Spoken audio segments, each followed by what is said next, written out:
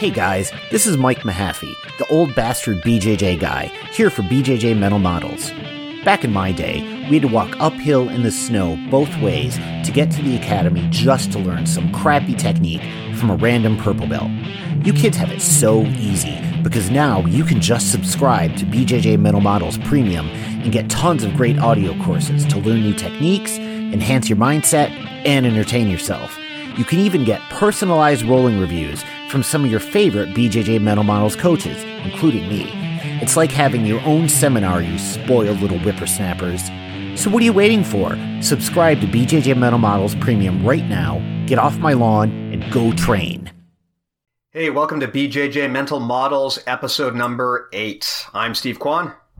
I'm Matt Kwan. BJJ Mental Models is your guide to a conceptual and intelligent BJJ approach.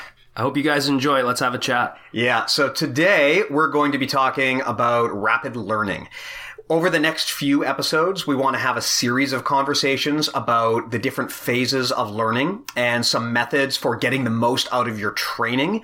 If you're like me, where your training time is limited, you have to really maximize what you get out of every single session, especially because a lot of the guys who train jiu-jitsu as a job, they're going to be putting in a lot more mat time than you. So you've got to make sure if you're a hobbyist that you get the most out of every class. These are some of the mental models that I'm familiar with that help you get the most out of those sessions. And similarly, if you are a competitor, these are going to help you even more, because if you're training multiple times a day and your learning techniques are really, really fantastic, then you're going to get even more out of each of those techniques, and your skill level is going to compound much quicker than anyone who doesn't use these techniques. Yeah, just like when we are practicing jiu-jitsu, the goal should always be efficiency and getting the most out of your output. So I don't want to work hard necessarily. I want to work smart. Of course you do want to work hard and train hard, but you want to get the maximum result for the amount of effort that you put in. And hopefully we can address some things that will help you get the maximum results from your training, no matter how limited your weekly training may be. Fantastic. So there's a few different stages of learning. There's the initial experience of being exposed to new ideas. There is also retaining all of the ideas that are coming into your head. And then there is, over the long term, how to ensure that your learning is consistent and that you can overcome the plateaus that everybody hits. We're going to cover each of those in different episodes. There's enough to talk about that we can go quite extensively into any of those categories. But today we're going to be talking specifically about rapid learning. So how to ingest and understand all of the ideas that are going to be coming at you when you start start a new class. And we also want to emphasize that when we say rapid learning, our focus is not on learning a ton of techniques. It is very common to think of jiu-jitsu in a technique-based style where, your instructor is going to show you a technique or two every class, or if you're very unfortunate, they're going to show you like 4 or 5 every class.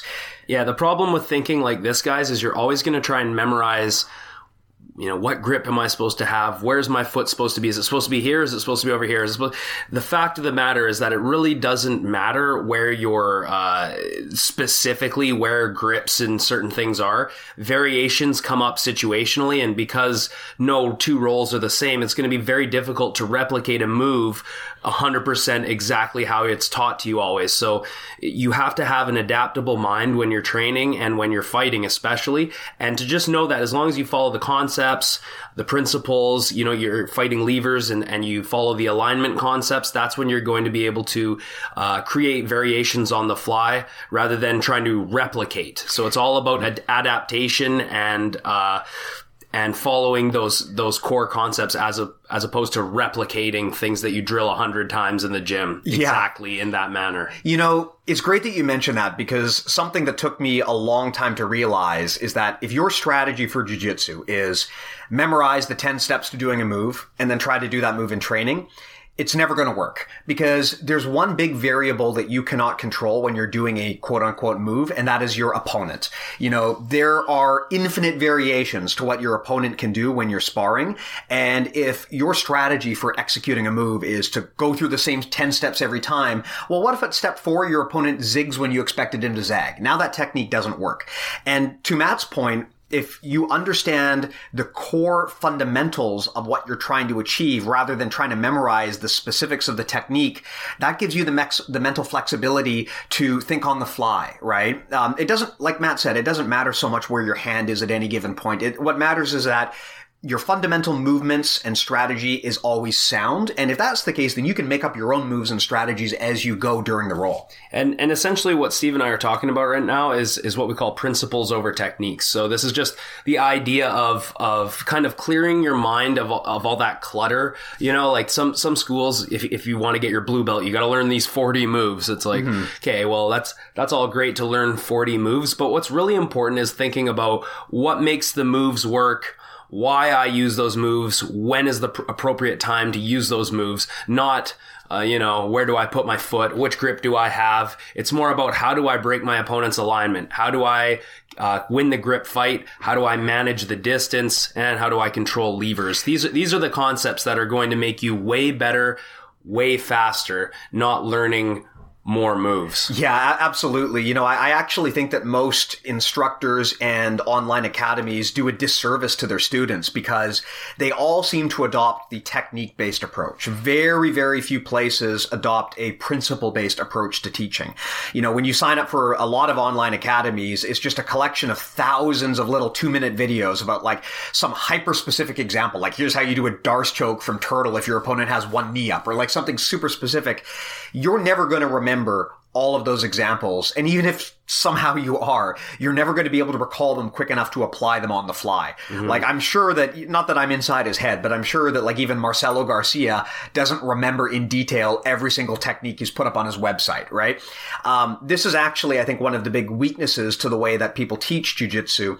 I feel that you're much better off understanding the core fundamentals. And when I say fundamentals, I'm not talking about like armbar, triangle, omoplata, right? I'm talking about where you should put your hand, like, general strategies for like how to best utilize your hands, your knees, how to keep alignment, how to keep your posture, structure, base. Frames and levers. Exactly. Like if you understand that stuff, then everything else, all of these specific moves are just like, they're like ornaments you hang on a Christmas tree, right? Like you have your core fundamentals and these specific techniques just become examples that kind of like build on top of those fundamentals. And to Matt's point earlier, one of the things that you see at a very high level, especially at black belt level, is it becomes less about knowing all of these different techniques and more about pruning the tree, right? Like rather than trying to add more techniques on, most good black belts that I know, they'll say that like they're actively trying to remove techniques. Absolutely. They evaluate the techniques that work for them and the ones that don't.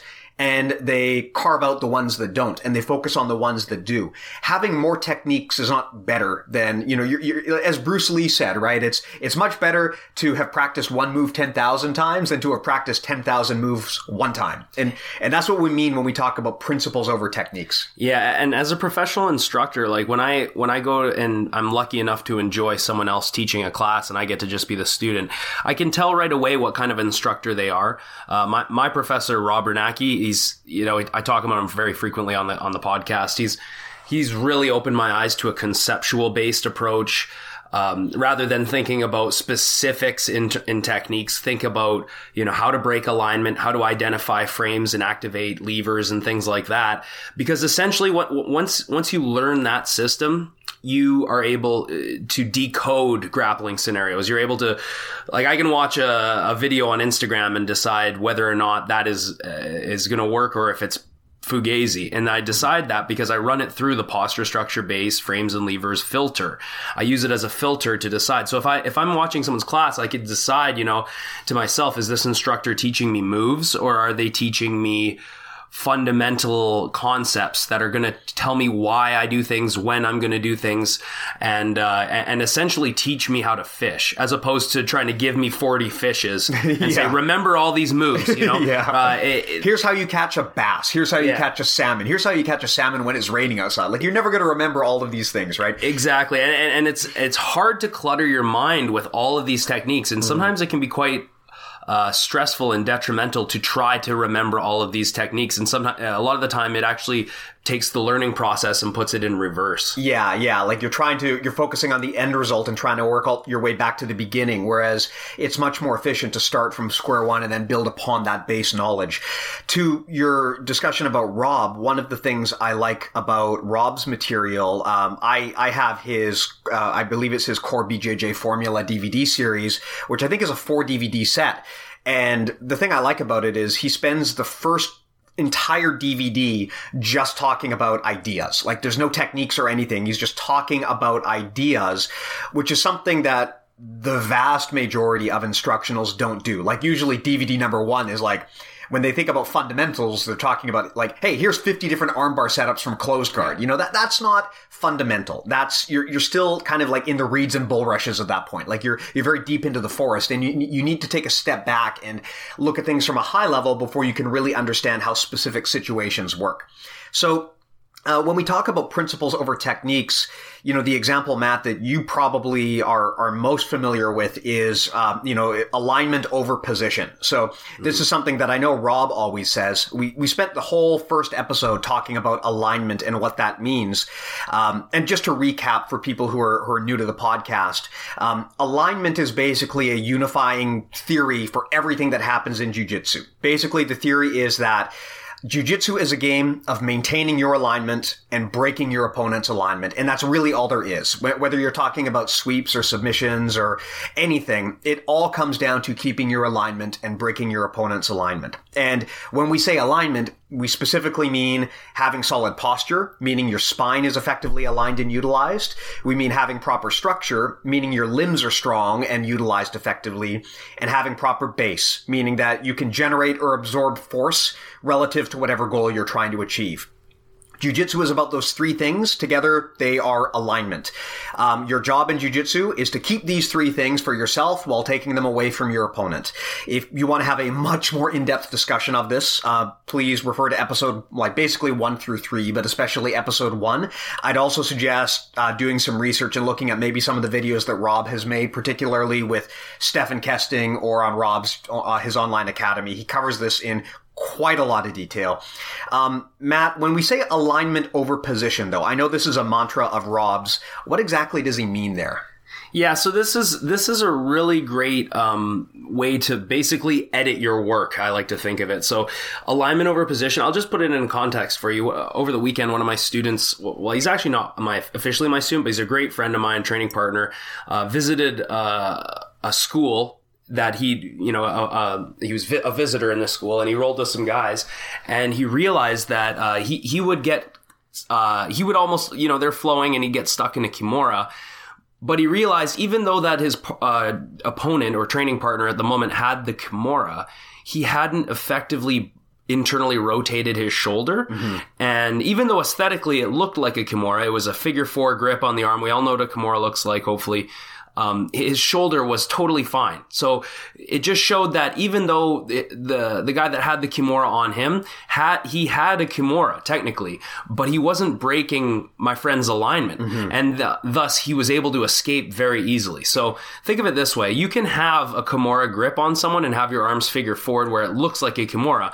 But if you're not following the principles behind the Kimura, in this case, breaking their structure due to an internal rotation of the shoulder joint, the move is going to be useless and your partner is going to escape, right? Have you ever had someone in a Kimura, especially maybe when you're first learning the Kimura, and they manage to spin out and they get their arm out, right? Mm-hmm. The Kimura didn't work. Or you just can't even pull the arm apart. Like that's one problem where you technically have the Kimura grip, but you just can't isolate the arm. That's a good example of I technically have the Kimura. Yes, my hands are where they're supposed to be. All of the boxes are checked, but I have no effective attack strategy from here. I can't do anything to my opponent, even though I'm technically in the position. That's right.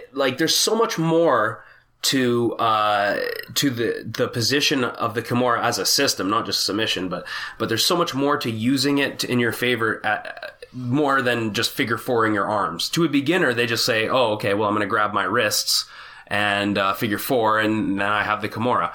But you actually have to be able to immobilize your partner's shoulder by internally rotating it. This involves having a good grip on the wrist. It involves your other arm coming underneath their elbow, creating a wedge between their elbow and the ground. And also, your arm that's grabbing their wrist needs to create a wedge on top of their shoulder. So you have levers controlled at both ends and in the middle. And only when you get this are you able to actually break your opponent's alignment. And that gives you the true Kimura, where you can go for the submission. You can transition to their back. You can use it to get to rear triangles and all types of situations. So it's really important to understand. And even when you go there, we can exhaust it even further and start doing things like flaring our wrists forward, like a motorcycle revving type motion. When Rob showed me how to do that, I realized, like, wow, that you can get so much leverage by utilizing your wrists. And we don't think about that very much, but it's essentially free leverage. So, how much do you know about lever control dictates a lot of how you're going to actually be able to break your opponent's structures. It's funny you mention this, because the Kimura is a specific example I remember where a few years ago, I never was able to get the Kimura effectively, because I would technically be in the position. Like, I would be, maybe I would be on top of the guy, I'd have his arm figure forward, but I just couldn't pull his arm free. I just couldn't get anything out of it. And I remember you actually showed me some pointers as to how to do that more effectively. Because the problem I was having was I was basically like almost like chest to elbow on the guy. I was like basically leaning over top of him. Yeah. Whereas what I should have been doing was, one of the mental models we've discussed earlier is isolating a single target. Like, you need to pull that arm away from the rest of his body, and you need to use the power of your core to do that. If the guy still has his arm, like basically like his elbow against his own rib cage, if you aren't able to extract that arm and pull it away from his body, you don't have a Kimura. You might have a figure 4 on his arm, but he could actually have more leverage over you than you have over him, because he can roll you, right? The thing that switches who's in the driver's seat is if you're able to isolate that arm. You're able to take his arm, put it to your chest, use your core to pull his arm free, and then if his arm is now dangling away from his body, now you're in the driver's seat. But if he still has his arm tucked and his elbow is against his rib, he might actually have more control over you than vice versa. That's right. It's all about creating the open elbow. And for the open elbow series, definitely check out Ryan Hall.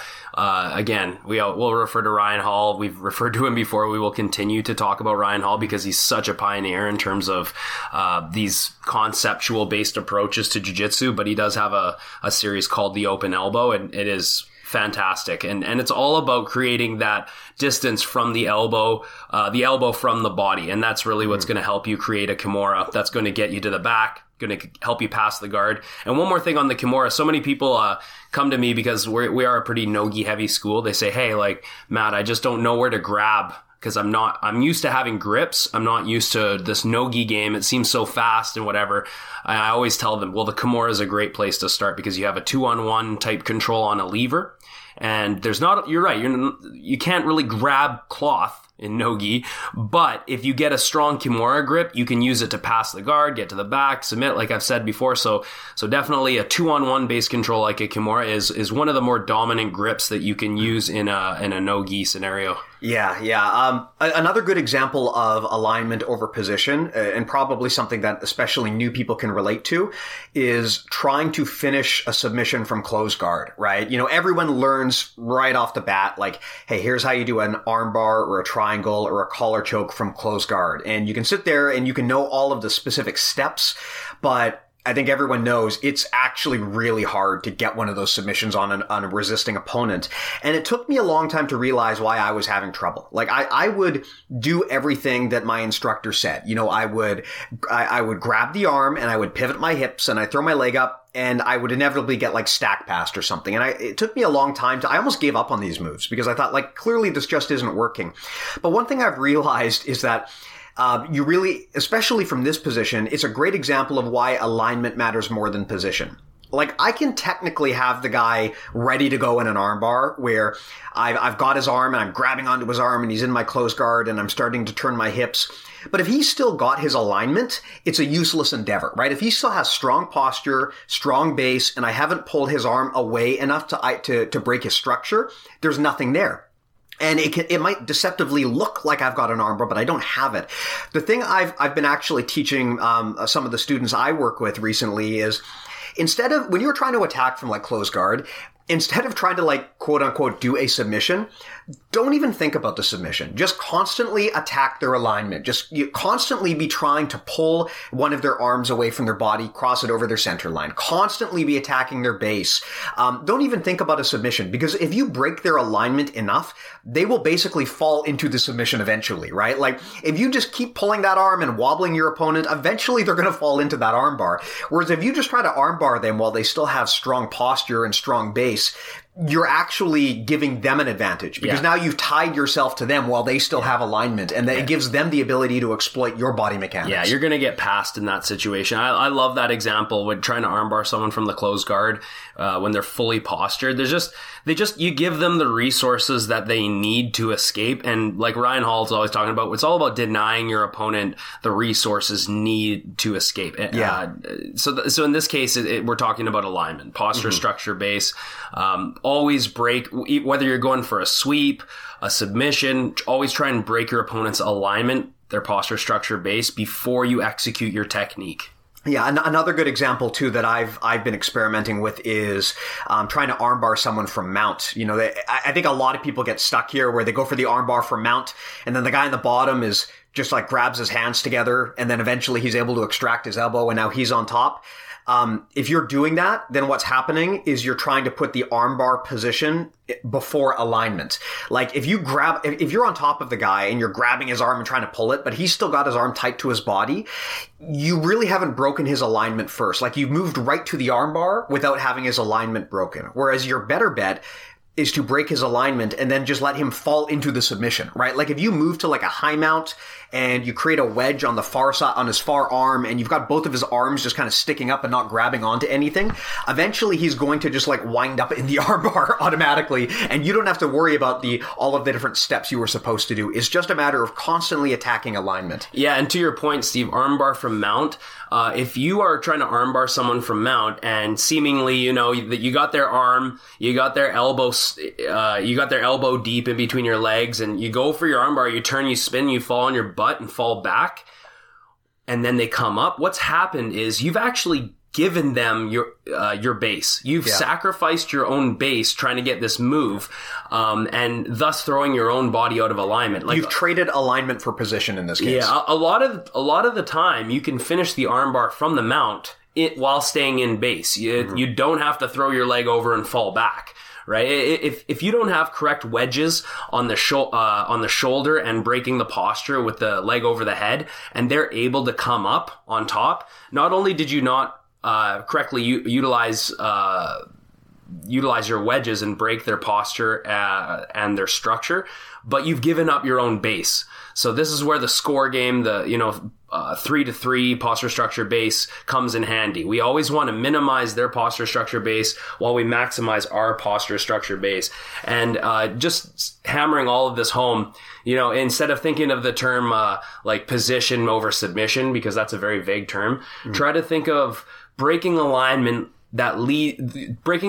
creating control over posture structure base, which leads to submission. Yeah, it's all about control. We talked about this in the first episode, but basically if you keep breaking your alignment or your opponent's alignment, and you get to the point where his quote unquote alignment scorecard is basically 0, that's probably a submission right there, right? Like, if you can just continually attack your opponent's posture, structure, and base until he has nothing, that's basically a submission.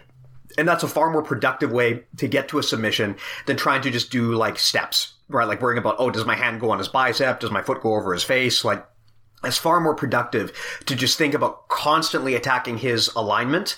And when you can get his alignment completely eliminated, you've basically forced your opponent to fall into a submission, and that's the end of the match. Yep.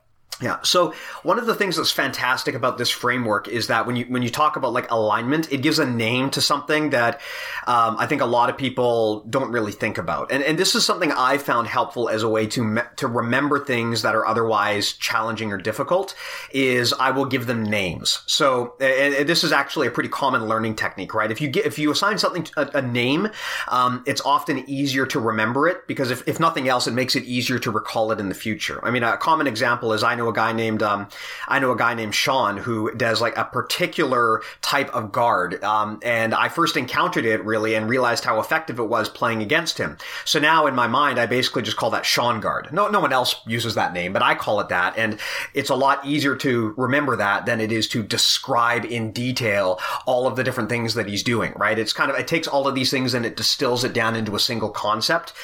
This is one of the things I like about the alignment framework is if I can say alignment, if I can say keep your alignment, it's a lot easier for you to understand what I'm telling you to do than if I say, oh, you got to worry about don't flare your elbow, oh, don't expose your leg, oh, you want to make sure that your one knee is forward, and like it gets super complicated. But if I just say check your alignment, if you've been following these episodes up until now, then you probably have a pretty good inkling of what I'm asking you to do. Yeah, I mean, the thing about the alignment concepts that Rob's taught me is it's beautifully vague.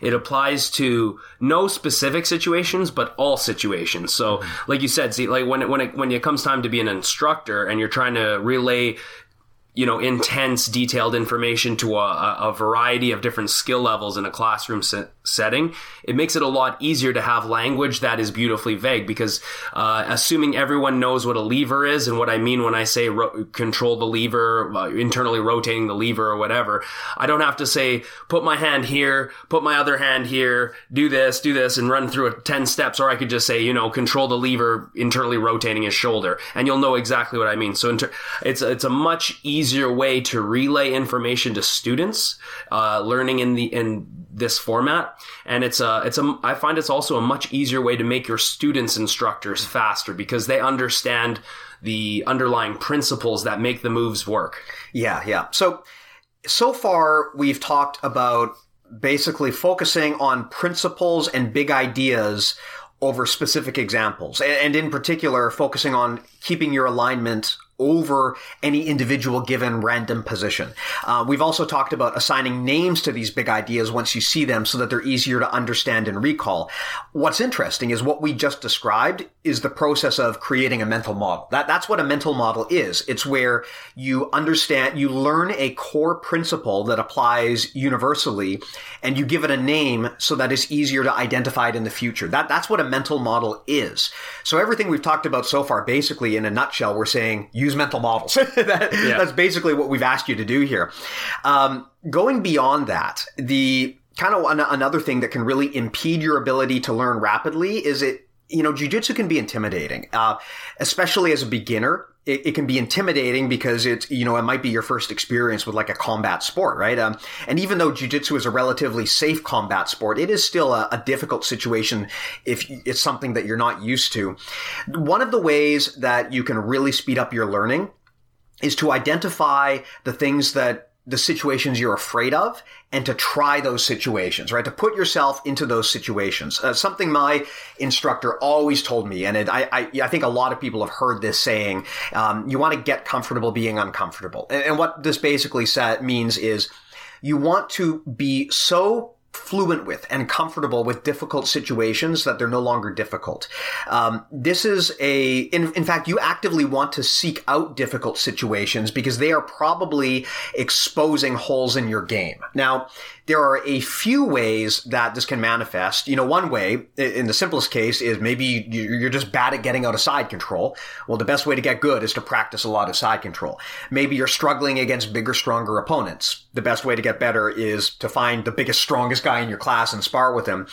But an aspect of this can also be mental, right? It can be fear-based. It can be a situation that you're afraid of.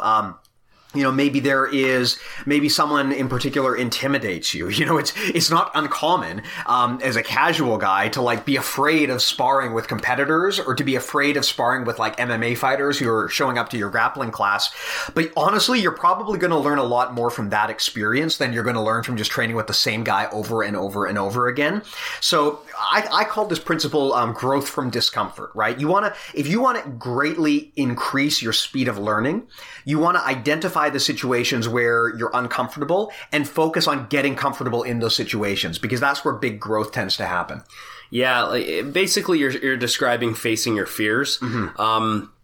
And as a competitor, or even just areas where you're not particularly competent, right? Yeah, I mean that's how I look at it. Is you could in one sense be you could have anxiety or fear from something, and that's much more of a personal thing. Mm-hmm. Or you could want to target, let's say, escaping the armbar position, which is more of a technique approach, right? So first in terms of fears and anxiety, like you described, everything you just said was great, where, maybe you're fearing rolling against higher ranks or bigger guys or competing even. It's like, I know for myself, after competing at the Pans, it's like nothing really stressed me out in everyday life after I did that, because it's a stressful thing going out in front of everyone and putting yourself on the line. So as a general rule throughout life, whether you're in the business world or doing jiu-jitsu or, family life, facing the challenges and things that are challenging and your fears are generally the things that you grow from. Those are the things that will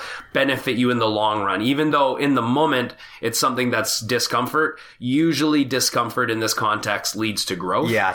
And also in other, what we were talking about before in terms of techniques, it's like if I'm a black belt and I'm surrounded by lower ranks like white belts and blue belts, if no one can pass my guard, I'm never really going to be able to spar escaping rear mount, or I'm never going to be able to practice getting out of the arm bar or getting out of the triangle or whatever. So sometimes growth and discomfort could mean, allowing your partners to get bad positions on you. Mm-hmm. And we're going to talk about this more later in the podcast about training with a purpose mm-hmm. and whatnot. But being able to sometimes concede bad positions and letting the positions get pretty bad is going to help you get deeper into your defense and build up your defenses. Before you take it away, Steve, one guy I want to mention is Gary Tonin, who says, I usually get submitted 15 times in a class or something like that. Tell me you don't have an ego, right? Mm-hmm. So when you have a mindset like that, where, hey, I'm gonna let someone put me in a full arm bar, or I'm gonna let someone put me in a heel hook, and I'm gonna see where my defenses actually are, how deep I can get in. It gives you such more of an intimate understanding of that technique, because and we'll talk about it later, but your objective is to target that one position that makes you uncomfortable, and then to rep it out so that you maximize your growth in that one specific area. Yeah, definitely. The examples that you brought up are awesome. Like, targeted training is so critical to getting good at jiu-jitsu, and being willing to go to those areas where you're weak is really the core of growing from discomfort, right? Like, the thing to remember is that discomfort is temporary, but growth is permanent, right? You put yourself into a bad situation or a difficult situation now, and the growth that you encounter is going to stay with you forever. And like you said earlier, this is universal, not just to jiu-jitsu, but to almost any endeavor of life, which is one of the reasons why we can call this a mental model, because putting yourself in these challenging situations and learning from them is one of the ways that you can expand your knowledge, your skill, your experience, and it better equips you to succeed in the future.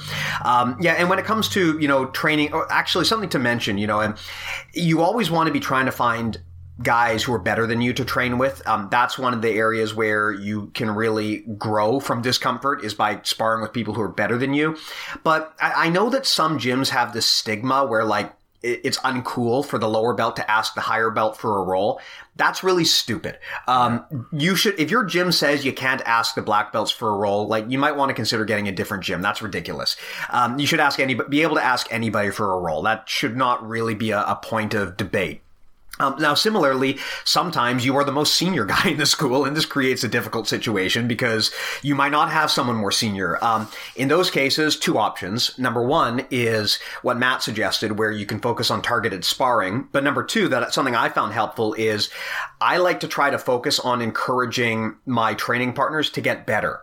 Because if I'm always able to pass my training partner's guard, my objective then switches to helping that person get better at defeating me. So I'll tell them what I'm doing, and I'll tell them how to beat me. And then that trick or whatever I'm doing is going to be more difficult next time. I want to help my training partners rise to my level. And as a result, I spar with white belts who really give me a hard roll because I've taught them how to beat me. And now it's on me to learn how to beat the person that I used to be, because they know what my game is and they know specifically how to beat me. So that forces me to get better as well. It's a great way to build each other up in the room, and to, keeping secrets from your training partners is probably one of the worst things you can do. Mm-hmm. I always try and tell all my students what I'm doing. And especially if they ask me, but even if they don't, if I notice that I'm hitting a technique over and over and no one knows what I'm doing, it does me a disservice to keep doing that move and to never let them get into the next phase of defense, because I'm just denying him that information. It's kind of a selfish move, but it's foolish because it hurts me in the end if I'm trying to reach a goal of being a really high level, right? So I will plateau if my training partners don't improve. Yeah. And another example that I love of growth from discomfort, this is one of the biggest ones that I've had in the last few years. Over the last 3 or 4 years, I've really studied leg locks under Rob, and just, we've developed this system that's just really fundamentally really conceptually sound. And a lot of people come to me to learn for leg locks. And whenever I train with people, I catch a lot of leg locks if they come from a school where they don't learn leg locks. And the biggest thing that I tell people is, you got to sit in the pocket. So when I'm teaching you leg locks, the worst thing you can do when we roll is avoid my leg entanglements.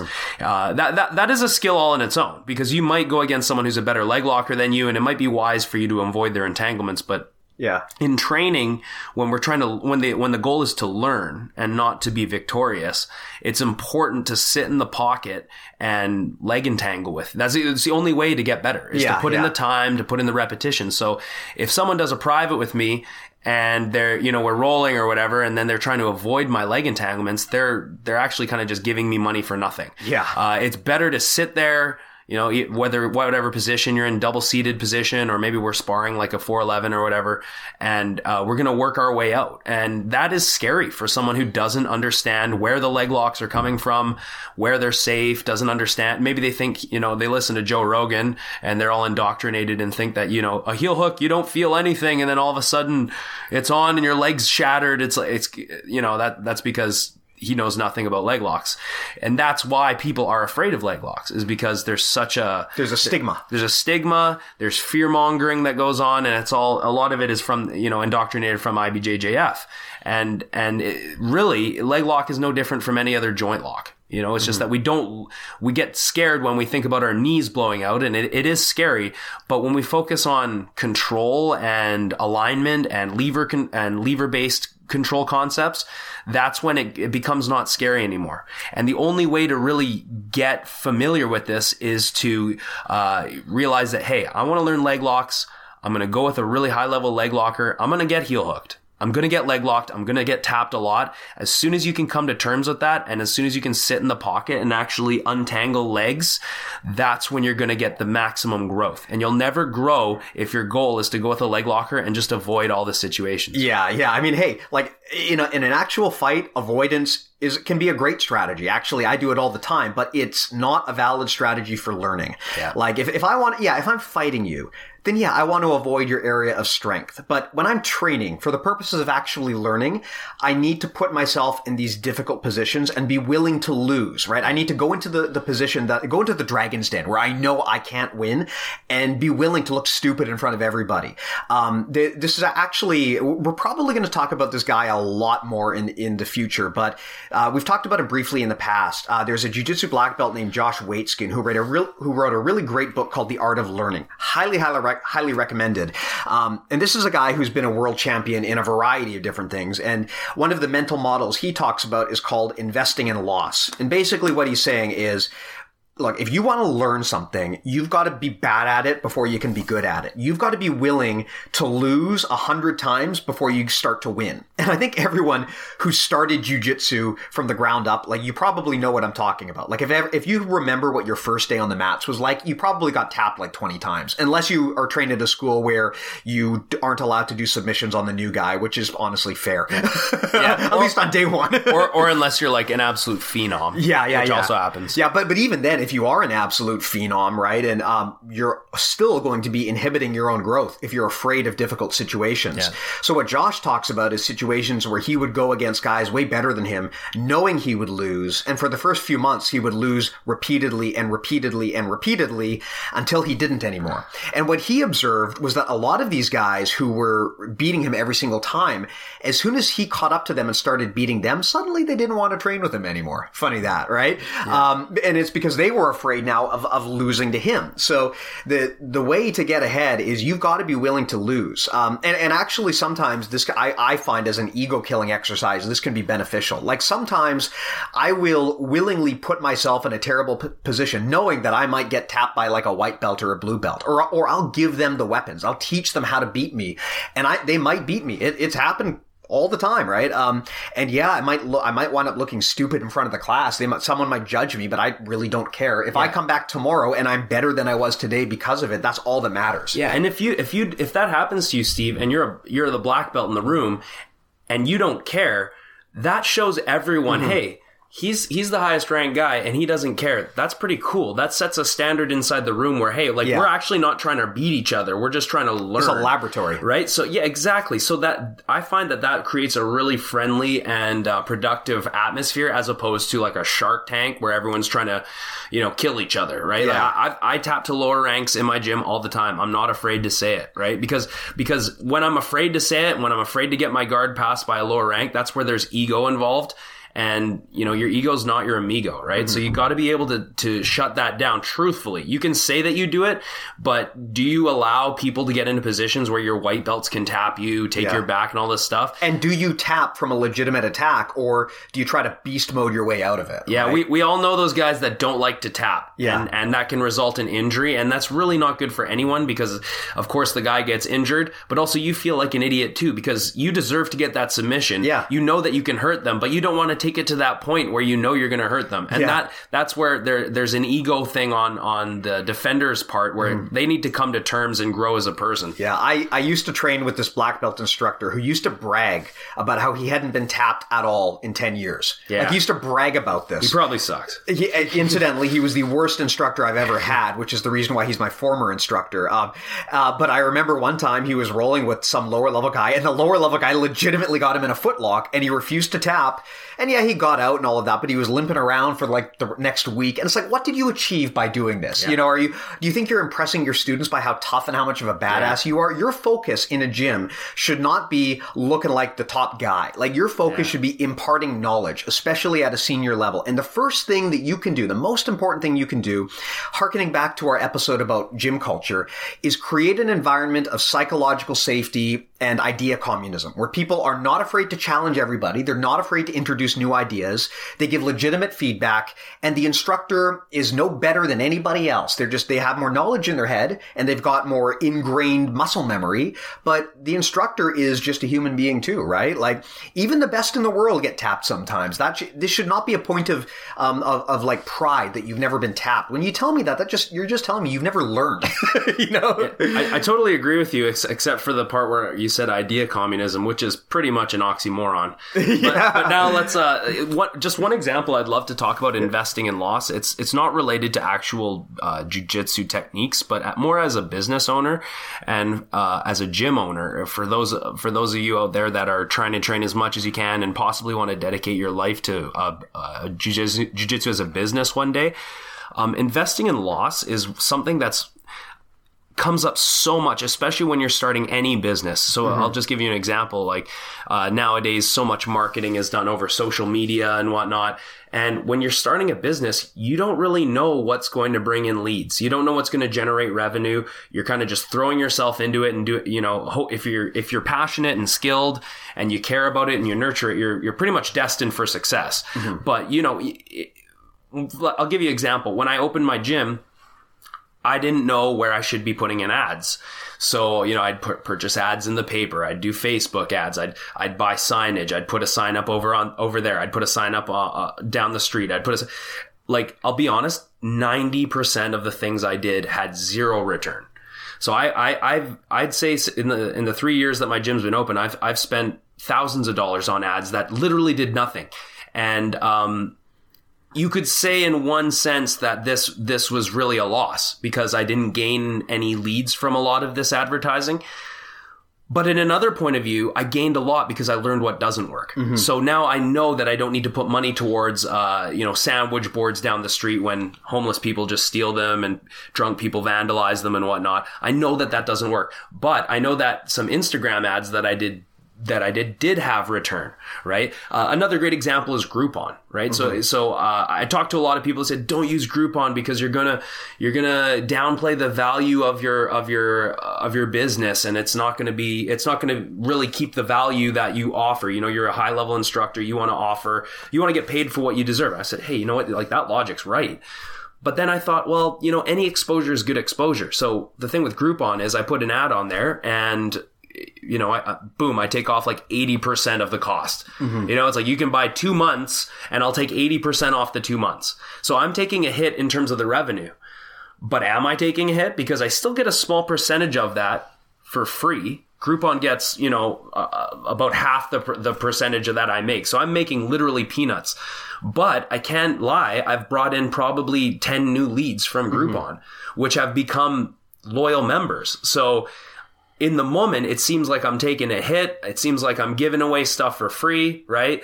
But actually, those leads keep coming back, and down the road, it's actually been quite profitable. So as a business person, you need to know that you're not always going to get those reliable leads. You're not going to get that return right away. You've got to invest in loss and learn from what does work and what doesn't work, which is very much like jiu-jitsu when you're trying to put together your game. Thank you so much for bringing that up, because the thing that this really illustrates is that when we say investing in loss, this is not just a mental model that applies to fighting. Like, we're not just saying like go into the gym and put yourself in bad techniques or in bad positions and you're going to lose. I mean, that's part of it. When you're doing actual jiu-jitsu, you want to put yourself in situations where you're going to lose so you can learn. But this is a mental model that applies to almost all areas of life. If you are starting a new business, very few businesses are roaring successes from day one. Most businesses lose a lot of money before they start making money. And this is a good example of that. And actually, as a guy who kind of specializes in this kind of stuff, again, I'm kind of taking a nerd detour here, but there's a really great book completely unrelated to jiu-jitsu, but it's about starting up a business. It's called The Lean Startup by Eric Ries. It's kind of a dry read, but what he basically talks about is he says that, like, look, when you're a startup, when you're creating a new company, your objective is not to be like making money hand over fist from day one. Your objective is to acquire knowledge about what works and what doesn't. And you got to experiment 8 ways to Sunday, measure what's working, kill the things that aren't working, and double down on the things that are. So he talks about how you have to have this feedback loop where you try things, you measure what works, you get rid of the things that don't, and you double down on the things that do. And you just keep doing that. And it's a very like experimental based way of running a business. And that's a lot smarter than like the old school way of like, I'm going to write a 100-page business plan and I'm going to stick to that regardless of whether it works or not. Jiu-jitsu is very similar in terms of the way you want to learn, right? We've talked before about how a good jiu-jitsu academy is like a laboratory. You want to try all of your ideas. You want to use the scientific method. You don't want to be afraid of the situations where you're going to lose or fail. And you want to use that as a learning opportunity to get better and better and better over time. Yeah, the scientific method being that you're always trying to take apart what you think works. Mm-hmm. So, and that's exactly what Rob does, right? Like I'll go to Rob's school every few months. I try to go as much as I can, but I'll be like, hey man, like I figured out this new way to do a heel hook, or I figured out this new mechanic or whatever. Usually he'll shit on it right away and be like, he either already does that or, this is why this won't work. It's very hard to stump Rob. But if something does work and he really likes it, he immediately tries to take it apart. And that's what we start doing from there. If something seems that it's really good, a good idea, if you have no ego and you want to reach the highest level possible, is immediately start taking it apart, disassembling it, find out why exactly does it work and how exactly can we take it apart. Yeah. And that is something in jiu-jitsu and in business that it'll just elevate you to a greater level. But you really can't approach it with ego. You have to be able to be critical of yourself and be able to take a step back and say, hey, there's a better way to do this, most likely. Let's get our hands dirty. Let's figure out what that is. Yeah, much like a scientist would when they experiment. You have to objectively evaluate your results. And you shouldn't be, you don't want to necessarily be super happy when you find things that work. You should actually be happy when you find things that break under pressure, because that's what you're trying to do. You're trying you're trying to break the things that you think are actually working. You're trying to identify the holes in your idea. You don't want to assume that everything you do is right and then hope to be proven right. You want to actively look for holes and try to fix them. That's the scientific method in a nutshell. Yeah, I'll warn you though, if you are like us and the scientific method is one of your main mental models when it comes time to identify whether a move is good or not, you're probably going to become a snob like me. Because you can't help but look at, you'll go on Instagram and look up moves or whatever, and you can't help but notice that like 90% of the stuff out there isn't conceptually as sound as you think. A lot of it is just eye candy and made to look flashy. And with the posture structure based frames and levers theory, it really does turn you into a snob, and that's a good thing in a way, but also just realize that you might come off sounding like a dick to some people.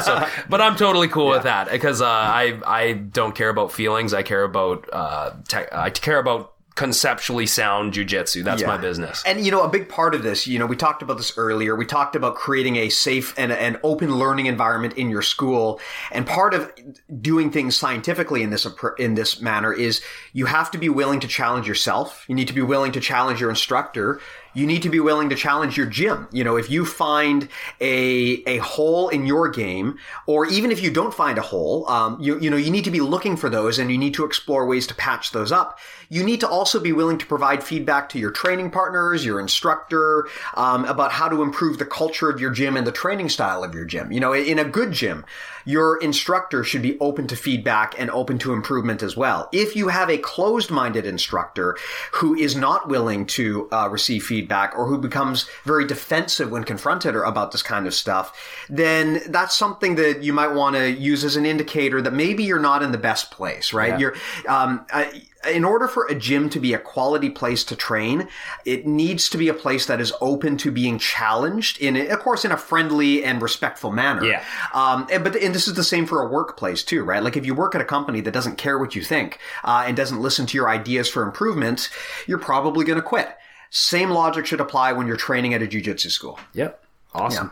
Yeah. So this kind of ties into something that I don't want to spend a ton of time about, because we've talked about this extensively in prior episodes, but a big part of this is keeping a beginner's mind, right? You want to make sure that in all areas of life, you approach things as if you are a white belt, and you allow your ego to become defensive and deflect good ideas or good feedback. In order to achieve the things we've talked about here, like actually using the scientific method effectively, you have to have the mindset of a beginner. If you come in and you think, well, I'm a whatever colored belt, I don't need to take your advice. I mean, granted, you might not think that consciously, but even if that feeling is in the back of your mind, you're impeding your ability to learn. The easiest way to determine if you've got a problem with this, and everyone does to some degree, you will never truly kill your ego here. If you immediately feel yourself getting defensive, or you feel the need to justify yourself when you receive feedback, or you get emotionally flustered or angry, those are indicators that you could do a better job of having a beginner's mind, right? Like if someone comes to you and they say, hey, I think your arm bar is a bit sloppy, here's how you can improve it. At a worst case scenario, if you yell at them or you deny it, then okay, you definitely have a beginner's mind problem. But even if you feel the need to explain your way out of it and to say, oh, but I feel like I did this because of X, Y, Z. Well, you know what? you're explaining because your ego is threatened. You feel the need to defend yourself.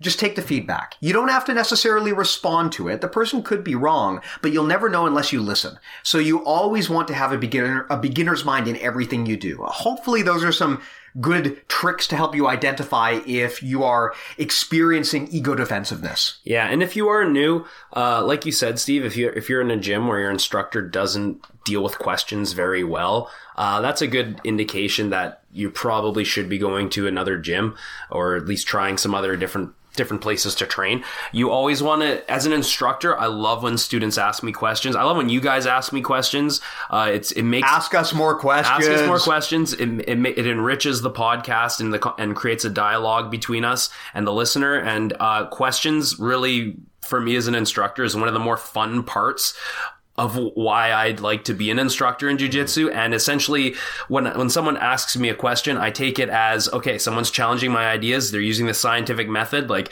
yeah, now I'm on the spot and I need to justify why I'm doing what I'm doing. And we all get better from questions. I get better as the instructor because I have to justify what I teach and why I'm teaching it. You get better as the student because you learn.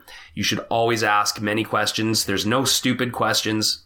Keep the questions coming. Yeah, and the indicator, another indicator of a quality instructor is they won't feel the need to justify or explain every question if they realize they can't. A good instructor will actually say, oh, you know what? I don't know. Maybe you're right. Or I don't know. I need to look into that. Yeah. If your instructor always has an answer for everything, that's often a red flag because nobody knows everything. The thing I love about my instructor is when I ask him a question, I say, hey, why did you put your arm there? What's the benefit? He might say, you know what? I don't know. It's just a habit.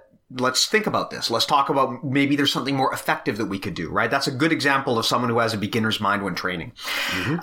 We talked about this a little bit earlier, Matt, but let's kind of tie this up with a very important mental model, and that is training with purpose. So we kind of talked about this briefly earlier, but basically when you go into a training session, or actually when you engage in pretty much anything in life, you should at least spend some cursory time understanding what your goals are for the day. And there's different ways to goal set. We don't need to go into this in detail. But there's like long-term goals and then there's short-term goals. I mean, my long-term goal might want to be, hey, I want to be a black belt or I want to be a world champion. My short-term goal might be, today I want to work on turtle guard, right? Like there's a lot of different things that you can do here. And in terms of how you train with purpose, there's a variety of ways to do this. One way is, as we talked about earlier, actively put yourself in the position that you want to work on or actively start in that position. Something I've been doing for the last few months is when I start a roll, I will immediately go to turtle or I will immediately give my opponent my back. Like I'll kind of just jump on top of him like donkey guard, except I'll give him my back.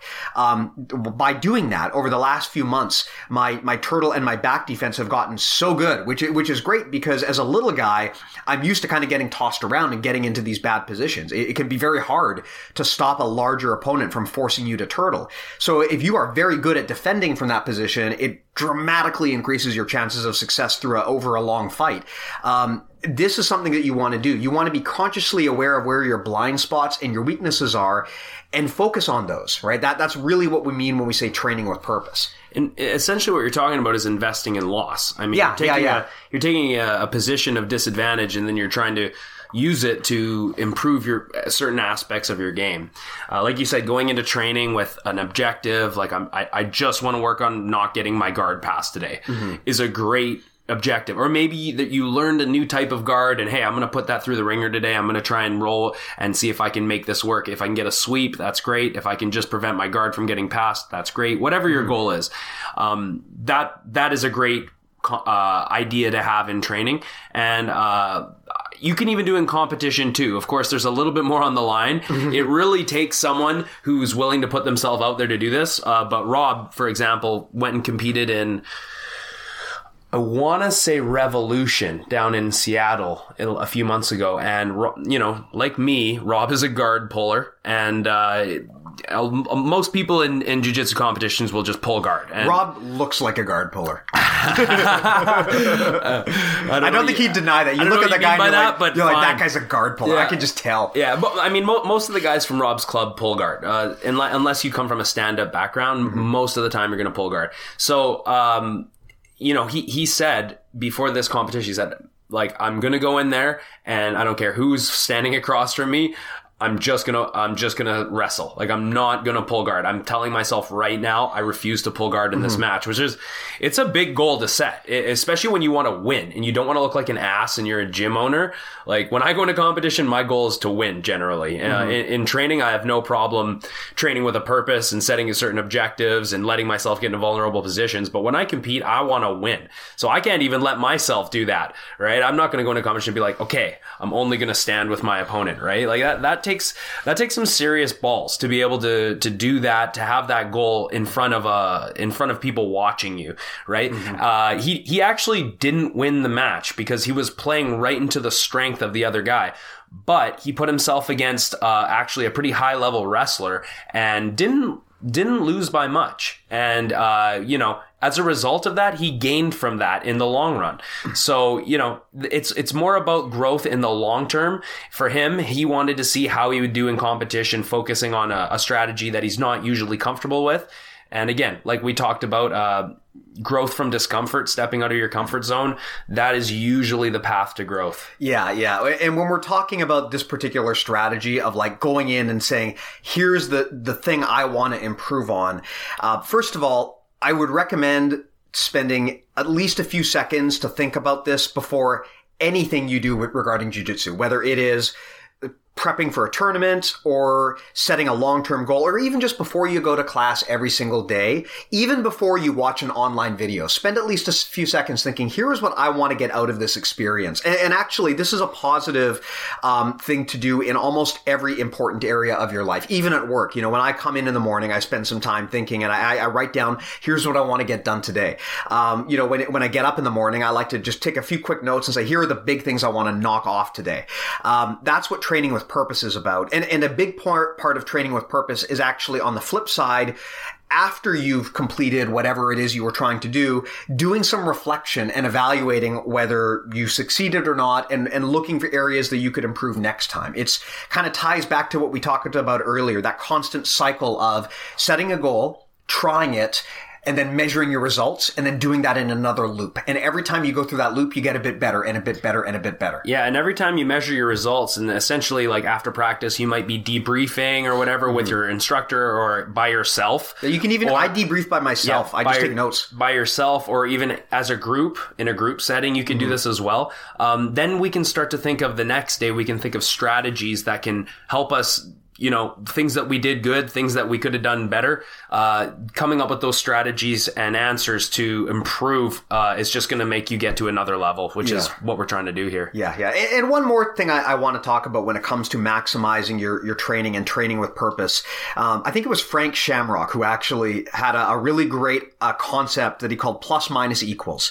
And basically what he means by this is you want to find, when you're training, you want to train with 3 different types of partners. You want to train with the people who are better than you, which is the plus. You want to train with people who are worse than you, which is the minus.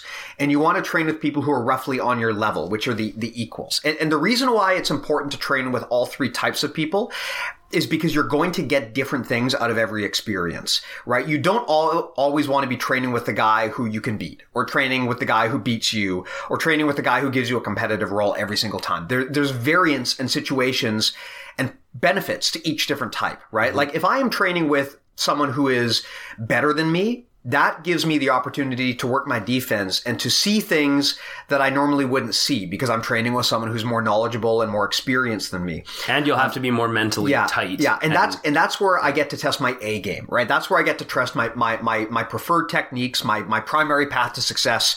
That's where I get to test my, to be at my best. But when you're doing that, you don't always get to be super fluid and to use everything when you're fighting the best. You have to kind of use your A game. Where it's important to train with the people who are below you is this is important because number one, it gives you the opportunity to try new and exotic things that you've never done before. Number two, it forces you to teach them, and the act of teaching them actually makes you better at what it is you're teaching. Absolutely. Like if you have to sit, I think it was Einstein who said that if you can't explain something in simple terms, you don't truly understand it. A lot of the high level guys listening to this will probably agree that when you have to explain something, it reinforces and improves your understanding of the concept as well. And additionally, as we mentioned earlier, if you can improve the level of the junior people in your school so that they can give you a competitive role, then that forces you to step up your game as well. So it is super critical as a more senior person to train with the more junior people. I think the clubs that kind of segment the juniors from the seniors are really doing themselves a big disservice. Yeah. And then the last thing is you want to train with people who are basically equal to you. You know, you want to train with a guy who's like roughly same experience level, same body type, who gives you that hard roll every time, and it goes 50-50 either way. That's important because that's the true test of where you're at relative to your level. And all three of these types of partners give you different perspectives. And it's very important to get that full breadth of experience when training. You don't want to just go to the same partner every time because you're comfortable with that guy. You want to train with a diverse set of people and get that diverse set of experience. Yeah, and on the flip side, Steve, just hammering that home is that every you can learn something from everyone, right? So just because someone is a lower rank or a white belt, don't get the idea that, hey, I'm not going to learn anything with rolling with this white belt right now. You're always going to learn something. You're going to be able to try your best techniques, and you're going to be able to explain things to them when normally maybe you're not used to explaining how to do a basic shrimp or something. Yeah. And it really makes you think about things again through that beginner's mind. So that is something definitely to have that, not only just not to have so much ego that you won't roll with the lower rank, but that you're willing to help everyone. It's a healthier atmosphere. Everyone gets better from it. Yeah, it's like we mentioned on a prior episode. You know, I might know more than you, or you might know more than me, but the one thing that's certain is the two of us together know more than either of us individually. So you can always get something out of the guy who's more junior than you. Keep that beginner's mind and don't let your ego prevent you from what could wind up actually being a very wonderful learning opportunity. Awesome. Cool. So it's letter time. Questions. Okay, so we've got some questions that are actually kind of topical to this episode. First one is it better to train harder or smarter? This is a kind of a tricky question to answer, but I guess if there's one thing that we kind of learned from today, it's that smarter is generally going to beat harder. But that said, that doesn't mean that you should be lazy, right? Like it's kind of it doesn't necessarily need to be an either or. The way I think about it is you always want to be smarter in everything you want to do. You want maximum efficiency. We talked about this again in a prior episode where, hey, if you're working 8 hours a day, if you work 3 times harder and you work a full 24 hours a day, even if that is actually somehow physically possible for you to do, you're only going to be 3 times better than the average person. There are people out there who are 10 or 100 times better than the average person. They didn't get there by working 800 hours in a day. That's not possible. They found ways to improve their learning skill. So smarter always trumps harder. But that said, if you're doing everything smart, then working hard is the thing that's going to really magnify those gains. So I would say focus on smart over hard, especially if your lifestyle doesn't permit you to be just like, spending all of your time in the gym. All of us have different life priorities, but make the most out of the time you do have and put in the work, given your goal, relative to your goals in jiu-jitsu. Yeah, there's a saying, I can't remember what it is, but what is it? A talent, if I can't remember what it is. A talent is nothing if it doesn't work hard or something like that. Essentially, you can have all the talent in the world, but if you're not going to be a hard worker with that talent, then someone who works hard without any talent at all is going to go places that you can't. So of course we want to maximize our learning ability and work smarter, not harder. That's kind of the mantra in the kitchen as well.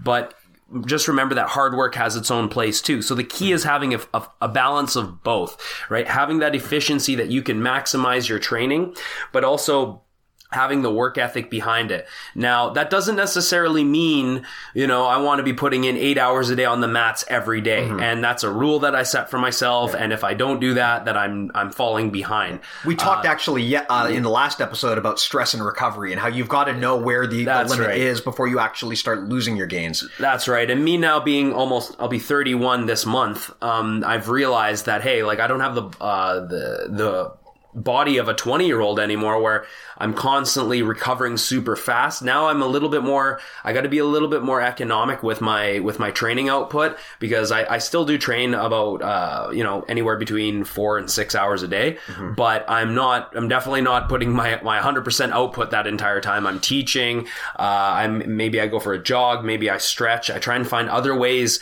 because there are going to be days where, you got to rest today, because tomorrow I know I'm putting in a hard set of, I'm going to be putting in like 6 hours tomorrow. So today I'm going to go a little bit lighter. There's nothing wrong with saying, hey, you know what? I'm listening to my body today. I'm here for technique. I'm not going to roll today. I need to recover. Tomorrow's a hard day or whatever. Or I just, I need to let my body rest. And listening to your body is a really important skill. And when we're new, it's very difficult to identify this, especially if you're, there's a lot of people out there that are serious about jiu-jitsu who feel guilt when they can't be training every day. They get down on themselves. They beat themselves up because they see other people working so much harder, and they say, that guy's so lucky. He does jiu-jitsu for a living and he's working harder than me. I'm never going to beat that guy. We already talked about comparing yourself to other people. And just remember that it's a balance of both. As long as you have good work ethic and you put in, consistent hours, not the most hours, but consistent hours, and you have strong learning mental models, that's your formula for success. And just realize that you're not measuring yourself against other people. You're measuring yourself against the person you were yesterday, as we've talked about before. Yeah, the way I've always thought of working hard versus working smart, this is something that comes up a lot in my day job. I've always thought of it like this. Working hard, like basically counting hours, think of that as addition. Working smart, think of that as multiplication. Yeah. You get bigger gains out of working smart than you do out of working hard, because you're multiplying your gains. You're not just adding in hours. But that said, doesn't matter how big your multiplier is. If your effort is 0, anything times 0 is still 0, right? That's right. So yeah, you want to focus on working smart, because that's where you multiply your gains, but you need to actually still put in the hard work, or else you have nothing to multiply. That's right. And in the end, it's the result that really matters.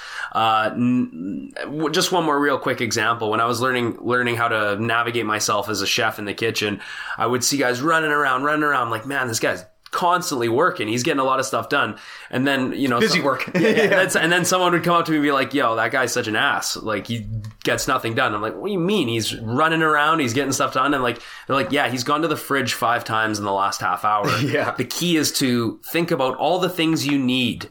Go to the fridge once with a cart, come out once, and totally limit the amount of time to and from the fridge. So, efficiency generally beats hard work. But you need to, if you're going to reach the highest level in anything, especially in jiu-jitsu, you do have to have a hard, strong work ethic. So just keep that in mind. It is a balance between both, but just like when we're sparring and doing jiu-jitsu, efficiency is king. Yeah, absolutely. So another question, what are our thoughts on the importance of fundamentals in jiu-jitsu? Now, this is a kind of a tricky question to answer, because it depends. Define fundamentals. Yeah, exactly. Yeah.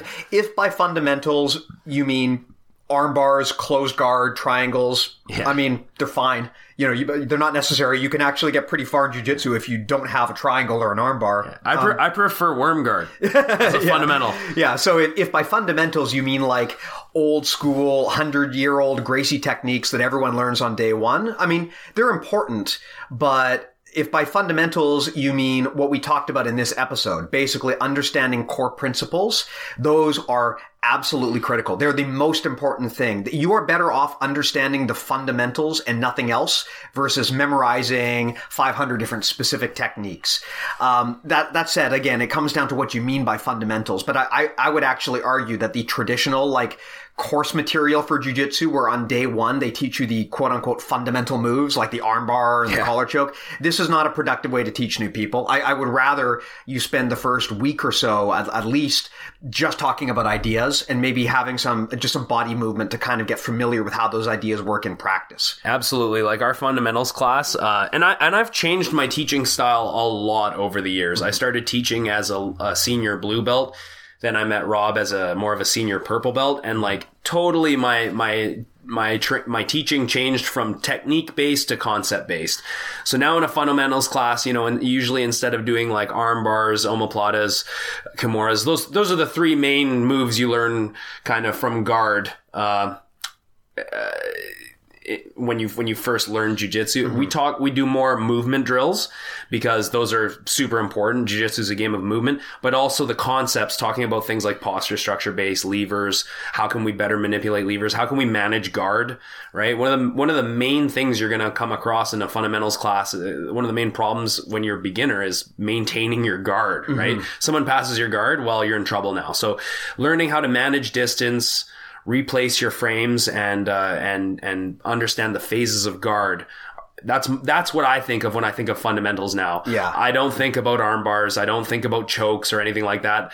All those moves, when applied properly, none of them are simple. Yeah. That's literally the same amount of instruction as a heel hook would take. Yeah. Okay. It's just a matter of can you explain what a lever is to a beginner, how we want to control levers, how we want to break alignment, how we want to manage distance and frames. Those are fundamentals. Yeah. It is actually extremely weird when you think about it that we consider like arm bars and triangles to be fundamentals because they're incredibly complicated movements. It's a triangle. I mean, so complicated. I didn't like, even now, of course, I'd be a fool to say that I know all the things I know about triangles. Like I'm a master of triangles. I hate the word master. Like people are like, some people have told me I'm a master leg locker, and I'm just like, are you kidding me? Like there's guys in the world that would just cream me. Yeah. And even they wouldn't say they're masters, right? Exactly. Like to say that you're a master of something, like that's not beginner's mind. It's not beginner's mind. Like even when people call me professor, I literally just do it honestly as a business move because people, it's a common term used in our industry now. It's to say that you're a master of something means I've learned all there is to learn. So it also implies a degree of authority and rank that I think is the opposite of humility, right? You said it perfectly. And like I was saying about triangles, it's like, well, at brown belt, I was still learning huge details in triangles that I was missing throughout the other lower ranks. So it's like, you'll never stop learning those details on something as complicated as a triangle. The last thing you should be learning on your first day is a triangle. Now that being said, it is fine to be introduced to a triangle and to put that seed in your head that, hey, this is what is possible, but make sure that it's not a technique, leg goes here, grab here, and this. Talk about why it works. Talk about how to break your opponent's alignment so that you have control rather than a submission. And also talk about things that can go wrong, as opposed to here's how we're going to do the triangle and it's always like this. Right? Yeah. Cool. So just to kind of recap what we've talked about today on the topic of rapid learning, the different mental models that we've talked about the concept of preferring principles over specific techniques, or in the case of in jiu-jitsu, what that often means is preferring an understanding of alignment over hyper-focus on a specific position.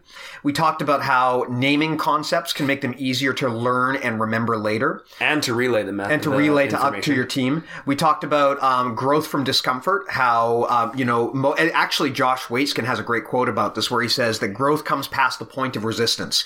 Basically how in order to grow, you need to go outside of your comfort zone.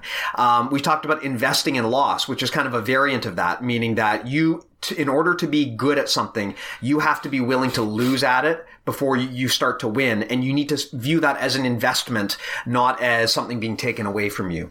We talked about the scientific method, basically how rather than focusing on trying to, hoping that you understand everything perfectly, actively looking for things that you don't understand. And a big part of that is being willing to challenge yourself and your gym and your instructor and your partners.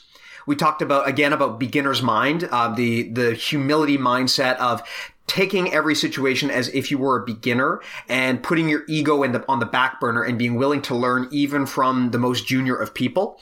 We talked about training with purpose, setting training goals both for the long term and the short term, and then reflecting on those goals after the session. And we talked about plus minus equals. So seeking out and training with a diverse set of training partners because you get different benefits from different levels of experience. Yeah. Anything else, Matt, that you wanted to talk about before we tie this up? No, it's a great chat. And again, thank you guys for all the support. Keep the questions coming. It's a pleasure for us. And Absolutely. It's great. See you next time, guys. Thank you. Thank you. See you next time.